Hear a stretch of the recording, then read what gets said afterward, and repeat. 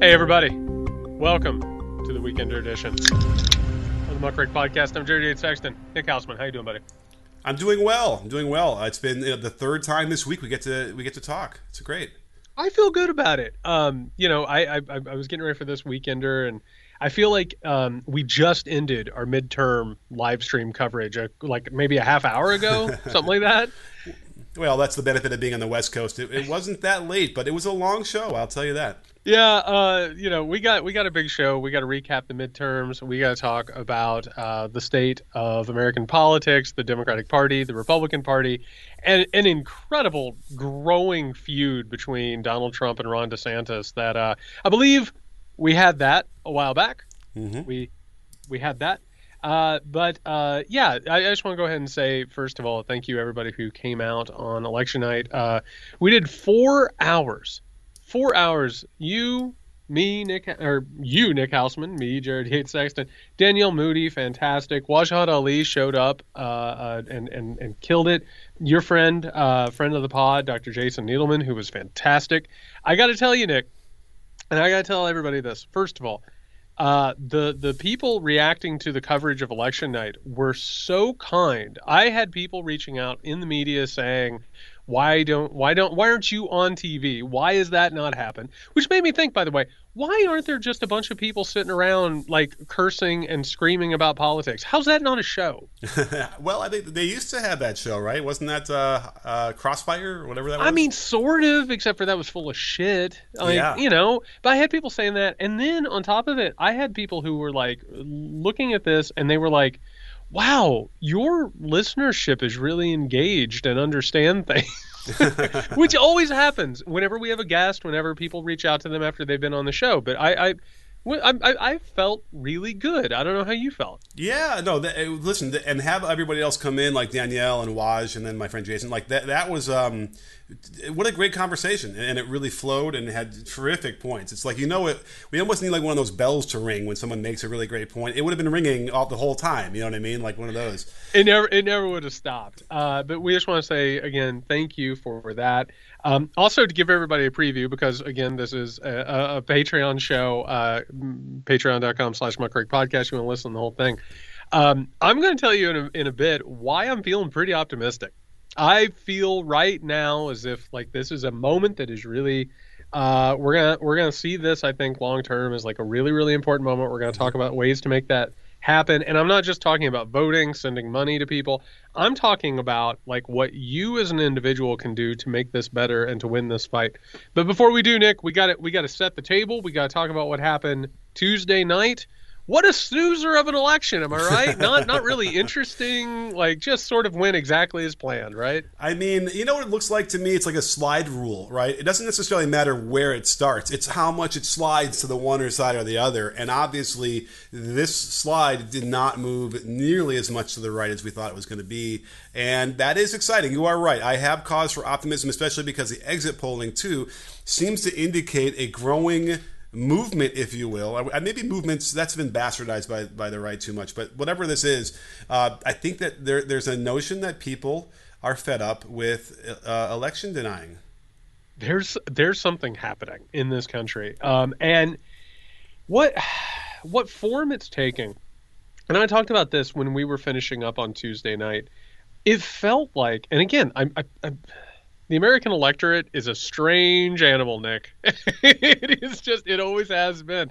But it's becoming more and more obvious that like our electorate might be becoming a little bit more critical.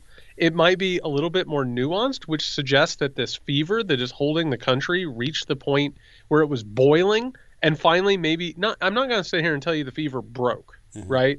But I'm telling you that like maybe some of it broke, maybe a couple places here and there. Doesn't mean that the fight is over. There are things that have to happen. We're still in incredible danger. But I got to tell you, I walked into Tuesday not particularly certain where this thing was going. We talked on our preview show that many things could go many different ways. But, and by the way, I don't know if are you superstitious? Are you the type that, like, when your team's playing, do you wear like the same shirt or something? Oh, I mean, I would be if I was like more organized and had remember what I would wore that did help them at one point. So You're I not would growing be, playoff beards or yeah. anything? But I guess in practice, I'm not. No. I'm growing superstitious because every time there's an election and we do a live stream, I'm spending my time telling people, hey, the numbers look like decent. Hmm. And all of a sudden it's running counter to what everybody thought. Of course, the idea, and we'll get more into what Fox News and the Republican media has said afterwards, this was going to be, of course, a red wave or a red tsunami or the red wedding or whatever it is these people were talking about. And it not only didn't materialize, it turned into a pretty widespread rejection of Trumpism. It turned into a lot of split ballots, a lot of different sort of choices that showed that the temperature of the country is it's strange, but also hopeful in a way. And I kind of feel like, and we'll get into the particular races in a second, I kind of feel like heading into 2024, it's becoming more and more obvious where we need to go, what we need to do, and what direction we need to head in. Do you agree? I agree. I feel like this is the death rattle, perhaps, but it's still breathing, Yeah. and there still is a presence there. But yes, I think that there is some progress, and maybe it even is it possible that maybe my mind can be changed, and that I could think that people on the right would be willing to vote for somebody based on their character versus the rubber stamp of a Republican agenda. It's possible that maybe I'm thawing a little bit on that one. So yeah, there's something to feel decent about today. Yeah, so let's get into, again, just to reset the table and talk about what happened on Tuesday. There's a couple of notable things. J.D. Vance won in Ohio, and is going to be the next senator from Ohio, which was an unforced error by the Democratic Party by not helping out Ryan even more and just basically dropping as much money as he wanted, into Ohio to try and defeat it. That was deflating. Ron Johnson winning in Wisconsin, deflating, right? But then all of a sudden, we start looking at a couple of things, right? Like New York was supposed to be competitive, not competitive, like at all. You look at like New Hampshire, like supposed to go a different way. All of a sudden, you look around some places and it's like, yeah, Brian Kemp, of course, walked over Stacey Abrams, which we got to get into later. But also, I mean, right now, Raphael Warnock is heading into the runoff with a lead. It was obvious that a bunch of Georgian voters decided that they didn't want to put their name next to Herschel Walker, split their ballots. That's interesting. We'll get into Fetterman in a second, which I think is the highlight of the night. Kari Lake right now, Nick, is trailing. And by not a small margin in the Arizona governorship. Blake Masters just ate shit, which is how it's supposed to be. Doug Mastriano ate shit. Mehmet Oz ate shit. Like, these are all, like, in a sane world, that's what's supposed to happen. But again, Nick, in a sane world, they wouldn't have been the candidates in the first place. Well, let's not forget the Democrats helped some of these people get into the past the primaries on the Republican side. So, they reaped what they sowed. So it did work a little bit, right? Don't say that. No. Some of these guys that got through lost, but then again, they would have won those races anyway, and they could have saved some of that money. But without question, yes, there is a little bit of rejection of the insanity. If Boebert loses, and it doesn't look like that's going to be the case, that would really give me a little bit of an icing on the cake here. That's a spicy meatball is what it is. Yeah, because it's like that was supposed to be a completely and utterly safe district for her. Like, no way she would have lost that. It might still happen that way, but the fact that it's this close really tells you something, at least about her. God darn it, why couldn't Marjorie Taylor Greene be in the same situation? At least to make her think for a minute about where her position is.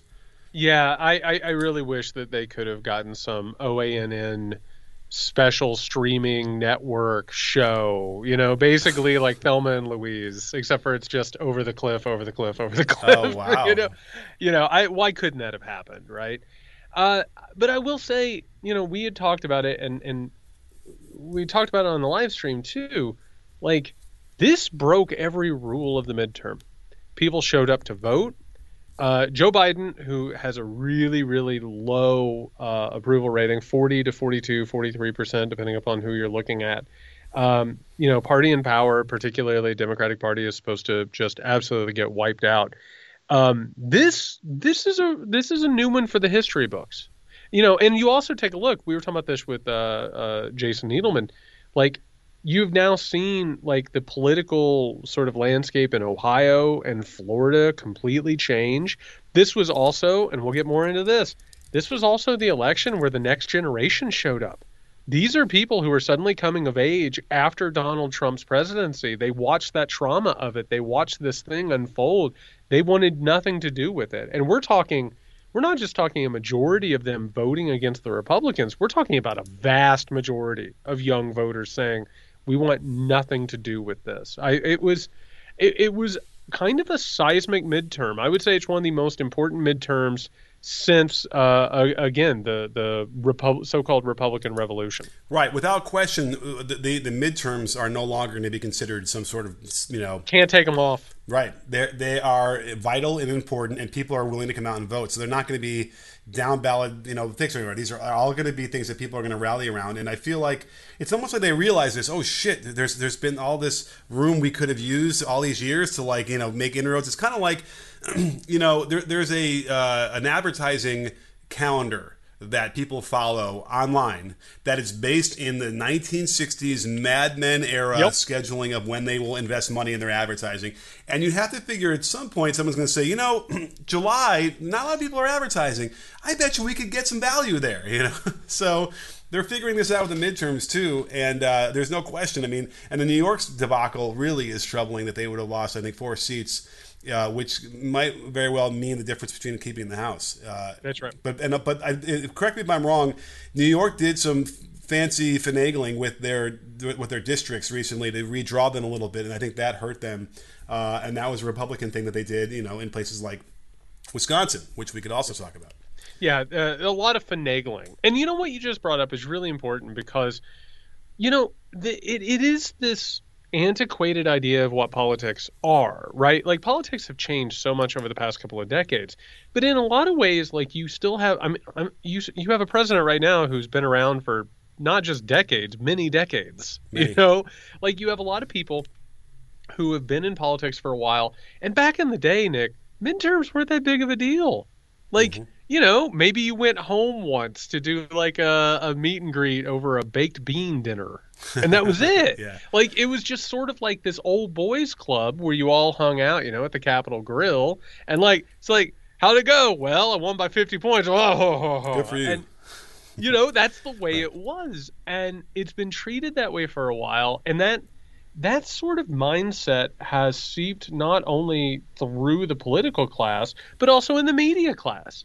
Like, they, very recently, like, you would turn on something like a CNN and, like, they would try and act like they cared about the midterms. They would trot out the holograms and all of that a little bit, but, like, their heart wasn't in it. Yeah. And now it's like, no, and this is a prelude to what we're going to talk about in a second about why I'm optimistic, and I think you are. Americans are like, holy shit, these people are monsters. I'm not going to just not vote. Like, I have to vote. And not only that, but you see rejecting these idiot Republicans, rejecting Trumpism. You look at ballot measures, Nick.